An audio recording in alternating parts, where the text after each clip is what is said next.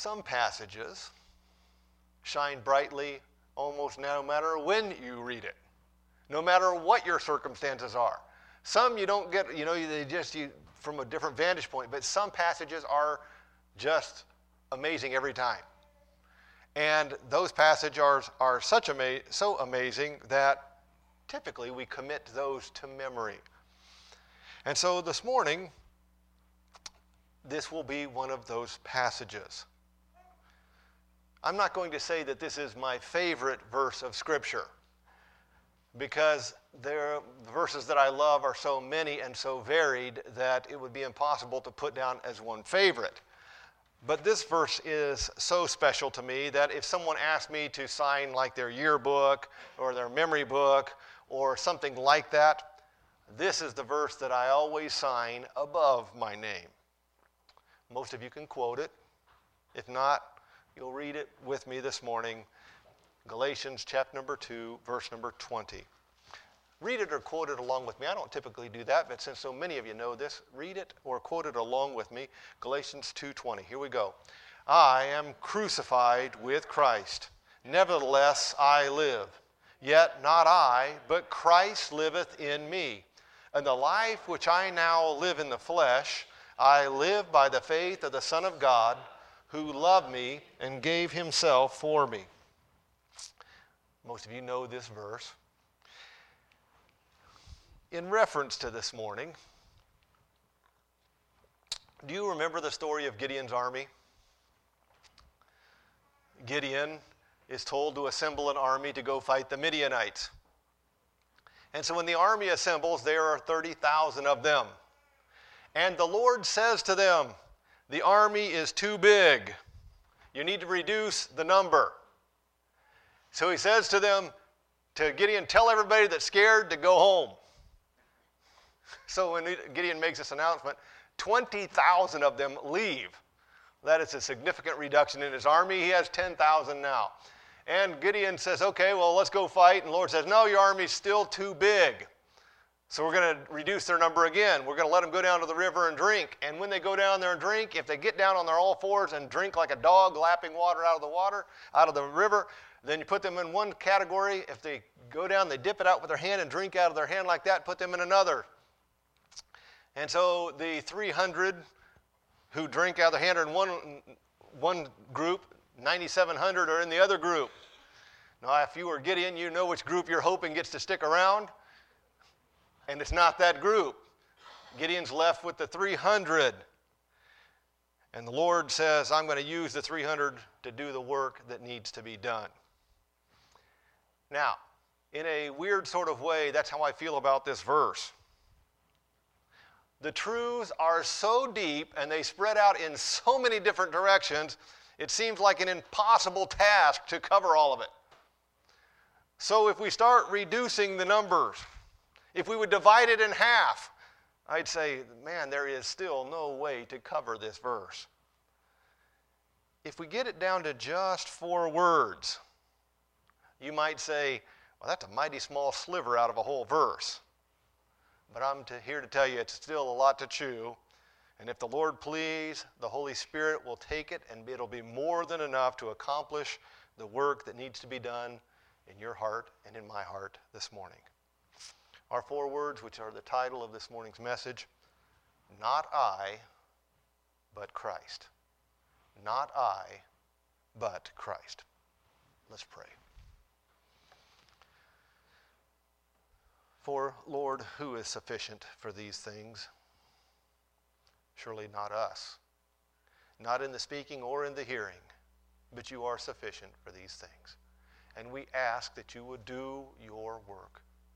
Lord, you wrote these words not so they could just remain in this book, not so that we could just read them and think good thoughts, but Father, that they would shake us to our very foundation, point us to thee, and conform us to our Savior. For we ask this in his precious holy name. Amen. Not I, but Christ. And these 4 little words are contained the secrets of the universe, the secrets of the Christian life, the answer to all of life's situations. They contain the definition and description of all eternity.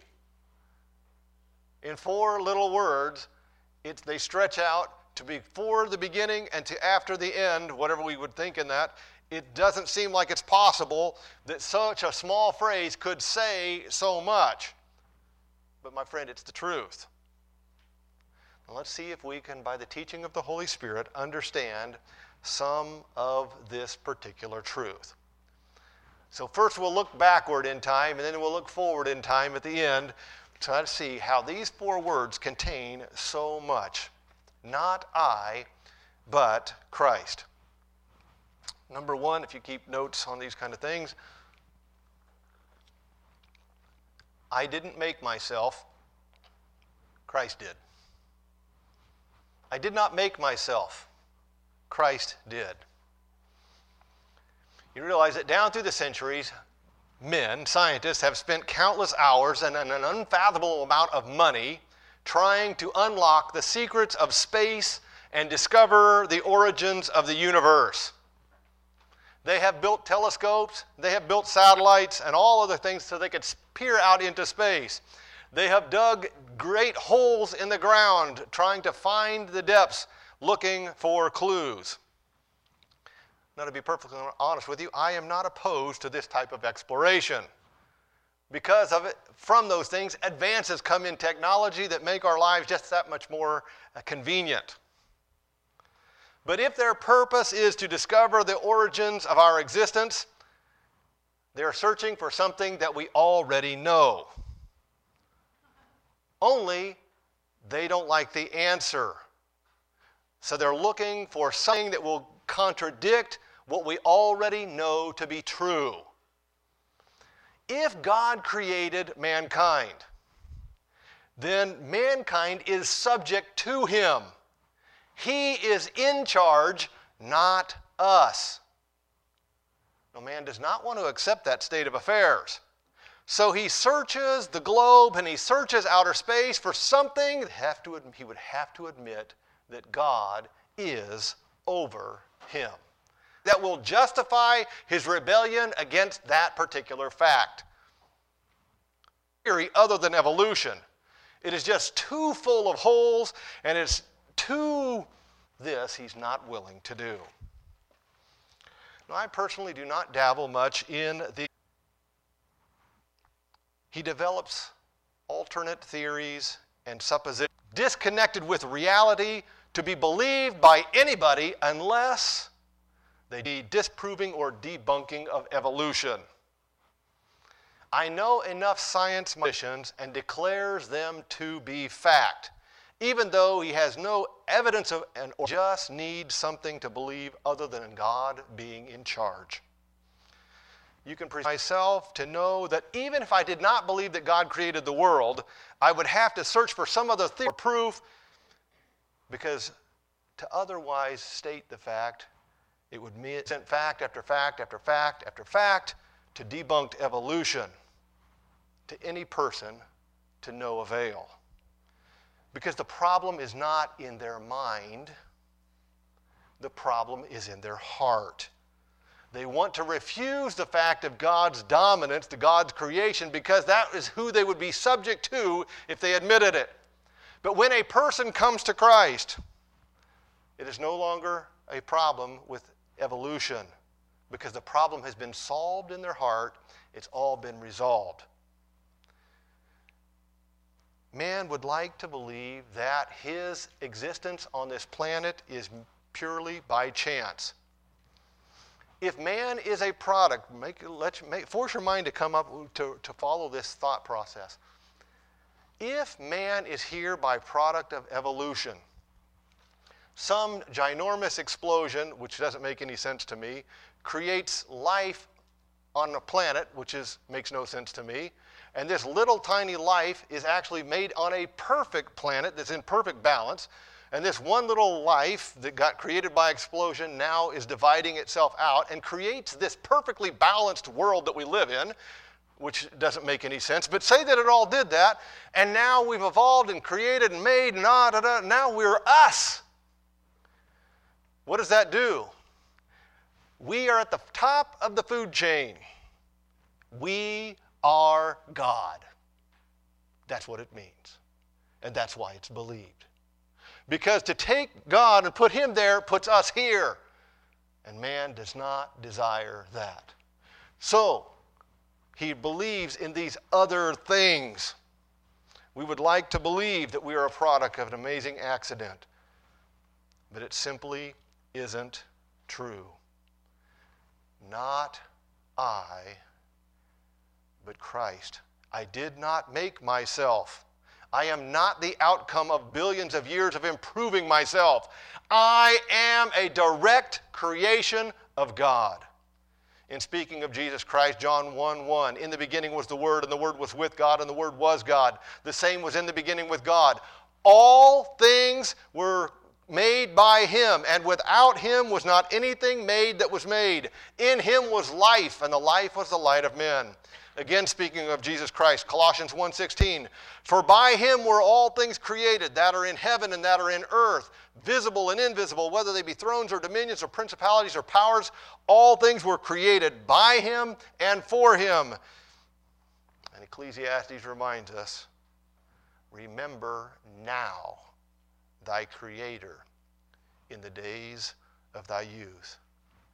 Not I, but Christ. It unlocks all of our past. I did not make myself. Christ did. Not I, but Christ. Number 2, I did not save myself. Christ did. I did not save myself. Christ did. It is in the heart of man to want to be on top. He wants to be in charge. He wants to be in control. If he can't be in charge, then he at least wants to help. He wants some of the credit. He wants partial responsibility. He does not want to be helpless.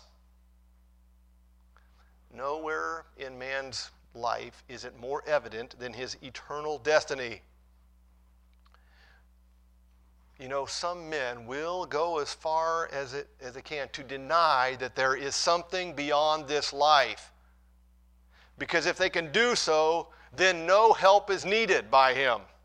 That's all there is, and there's nothing else. So he doesn't need any help. If this thing's going to end right now, at the end of my life, and it's all over with, I don't need any help. I'll just do what I do, and that's good.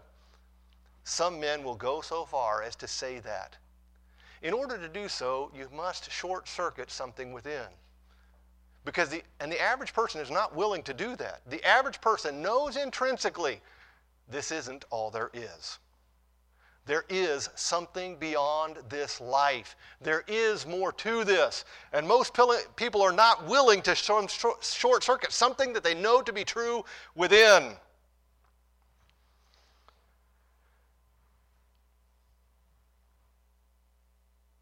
They know that they must live someplace forever.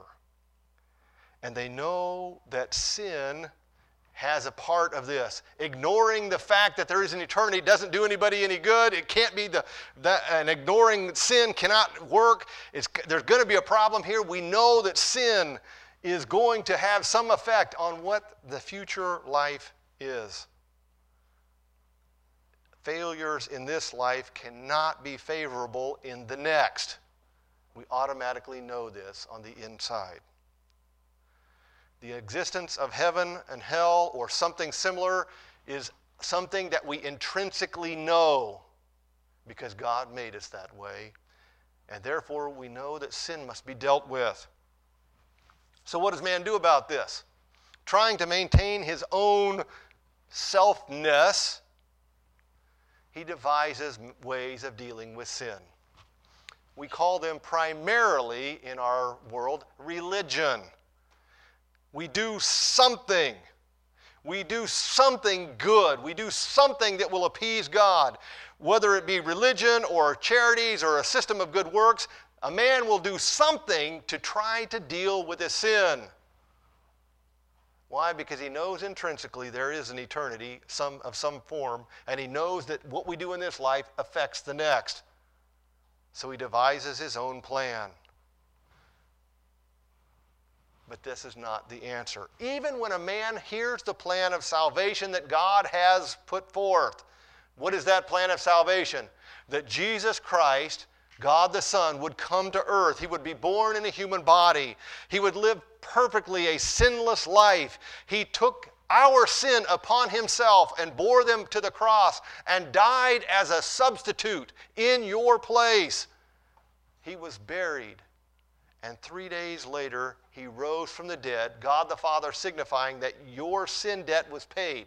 Even when we hear this, which is the gospel, the death, burial, and resurrection of Jesus Christ, our sins dealt with at the cross, even when a person hears this, they will still try to help out. They do not want to just leave it all to God, so they try to be a part of the plan that he put in place. They will try to add baptism to it. They will try to add good works to it. They will try to do anything that they can think of to give some credit to themselves in this plan.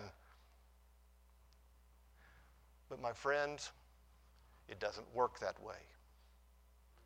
Not I, but Christ. It is only when I see myself entirely bankrupt. It is only when I understand that I can do absolutely nothing. It is only when I am devoid of any hope within myself that I am ready to be saved. I simply accept the finished work of Jesus Christ.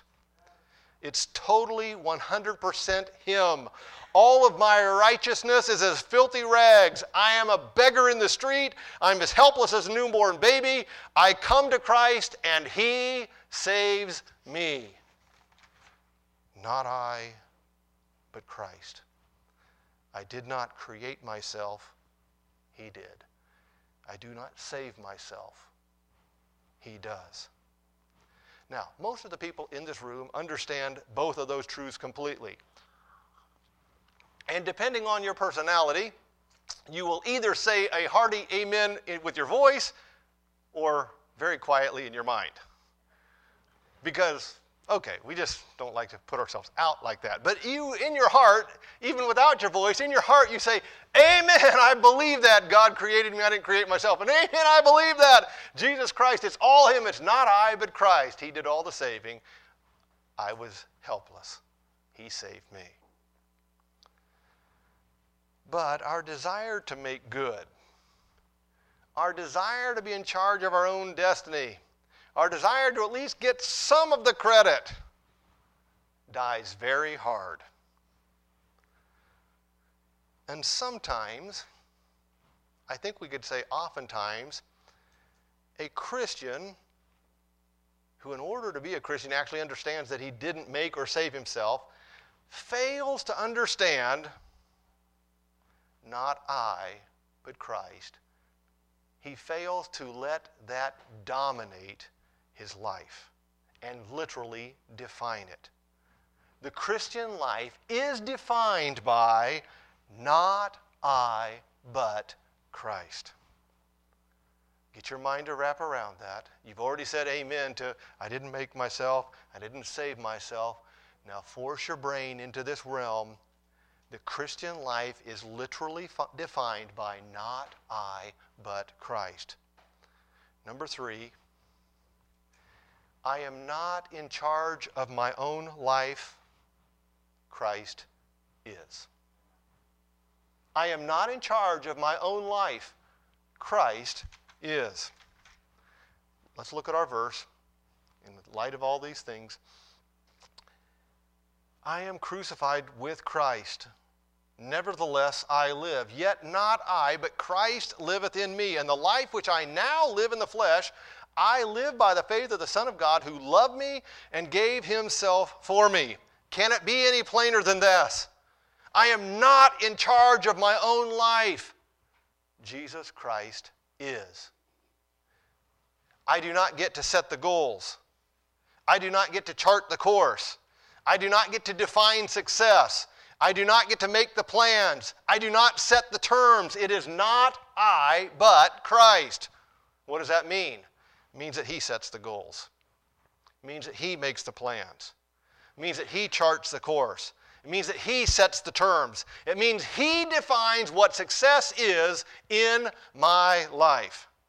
Now, let me open up my world to you and let you see what I say, hear what I say, and then convert it into your own world, the way your thoughts work. I don't think that you'll have any difficulty doing this. You'll understand what I'm saying, and you'll be able to translate it, how that translates into your life.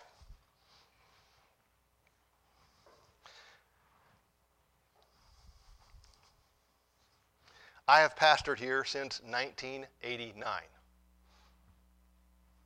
It's the only job that I ever really had. After I got out of college, it's the only job I've ever really had.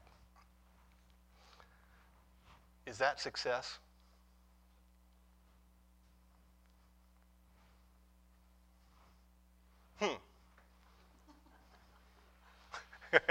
Don't answer my question, all right? I don't think anybody brought tomatoes and left them outside. I'd get my answer forthwith. Convert that into your own life. Can I say that since I've been here since 1989, I've kept this job since 1989, is that success? If I would quit this line of work and go out and start a company and make $10 billion next year, would that be success? If I put out my resume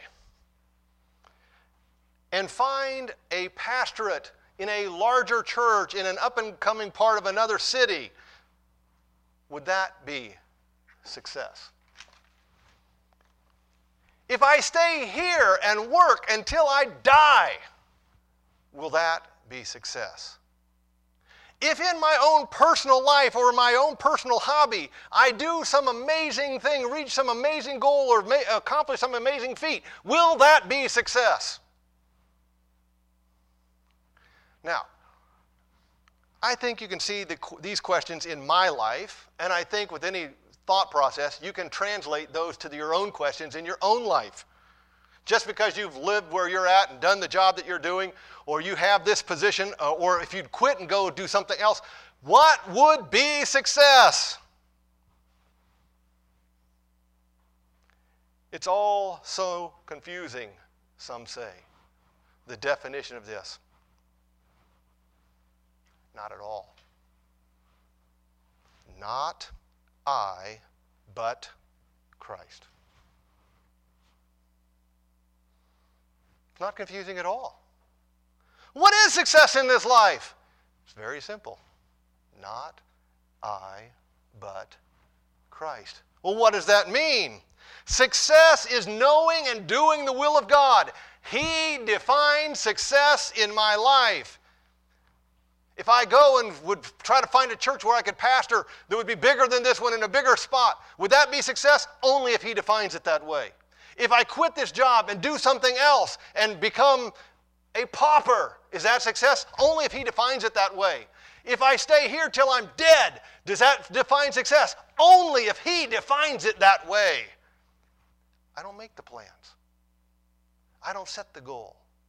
I don't chart the course. It is not I, but Christ.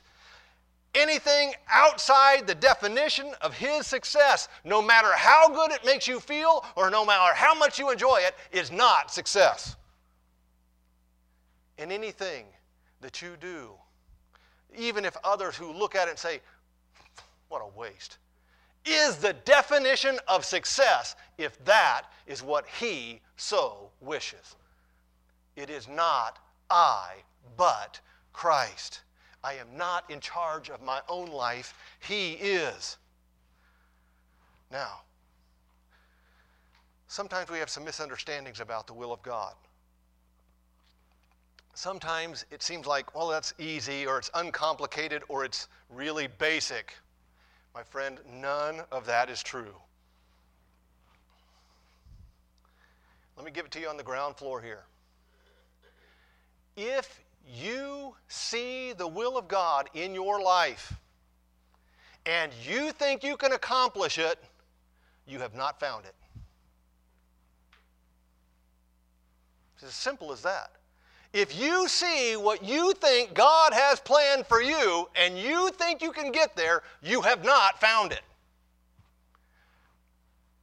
It is so far beyond that.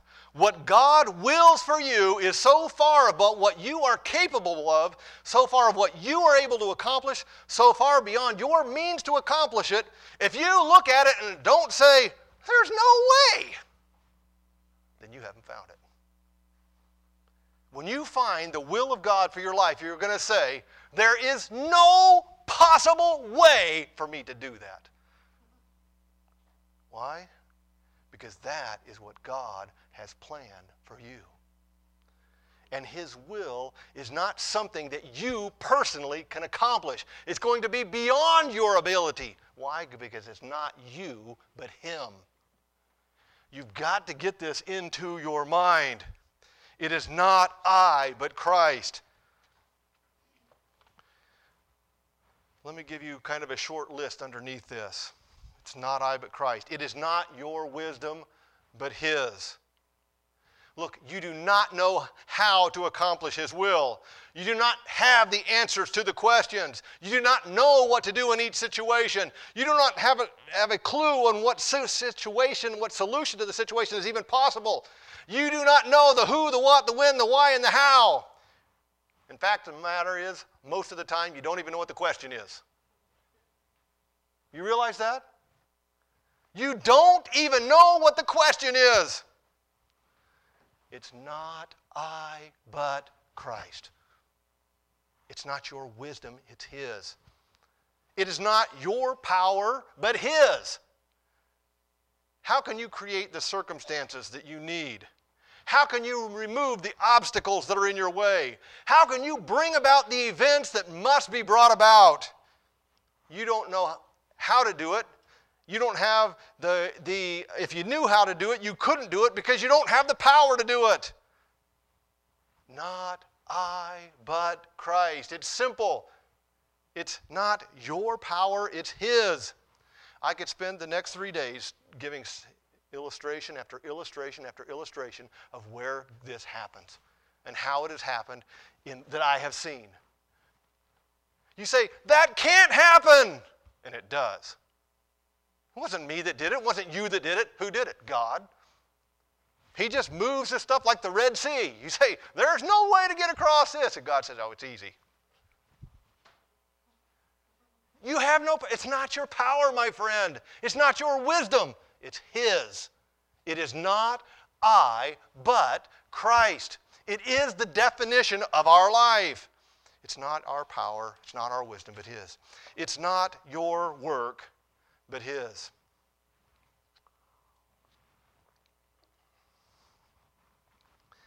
Let me give you a real helpful thought here. God's will is not, here's what you have to do. I'll see you at the judgment seat of Christ. Make sure you account for it. This is what you got to do. Make sure it's done when you show up for judgment. It isn't that at all, my friend. Because what He is giving you to do, He knows is beyond you, far beyond you. It is His work, and He keeps His hand in it all the time. You are His workmanship, and He keeps His hand on you all the time. It's His work. It's always His work, and He never gives up any part of it. It's not you, but Him. It's His work. You say, I don't know how I could ever You don't have to know how. It's His work. You just have to take the position He's put you in. Not I, but Christ. It is His work. And He doesn't just leave you to do it. He doesn't expect you to do it on your own. It's not your work, but His, and He's going to accomplish it through you. Now let's finish our discussion with a look at right now and for the future. Depending if you're taking notes, depending on how you wrote your outline, this would actually be point number 4, not including the subpoints that we just mentioned. If yours are different, don't worry about it. Point number 4, not I, but Christ.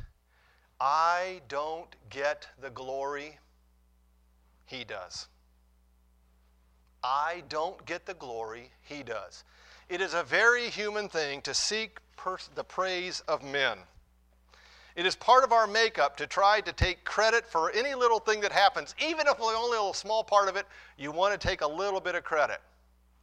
I will not ask this morning how many of you have ever thought when they were giving out an award, I wonder if I should get a little piece of that.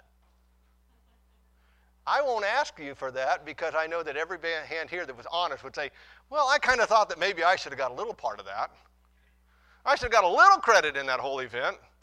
Okay, it was this huge thing and I only gave 2 seconds, but I should have got at least a mention on it. It's the way that we work. But my friend, that's not the way this works. Take that thought and throw it on the trash heap of your life and recognize the truth. In anything positive in my life, it was not I, but Christ. It wasn't my brains, it wasn't my plans, it wasn't my iron will, it wasn't my great personality, it wasn't my hard work. I may have used all those to make a great mess on my own, and I have done that. But when God does something through me, there is no place or room for me to take bows. It was not I, but Christ. Now, let's be really honest here. I think it is pretty clear. I think we would all get on the same page on this. In the book of Revelation 4 and 5, which happens to be some of my favorite passages of Scripture, Revelation 4 and 5, where we have Jesus Christ sitting on the throne. It's a little snapshot of heaven. And I think all of us can see ourselves there in that environment. Christ sitting on the throne. We see ourselves, the 24 elders are bowing, the angels are bowing, we're all singing, "Worthy is the Lamb, thou art worthy, holy, holy, holy."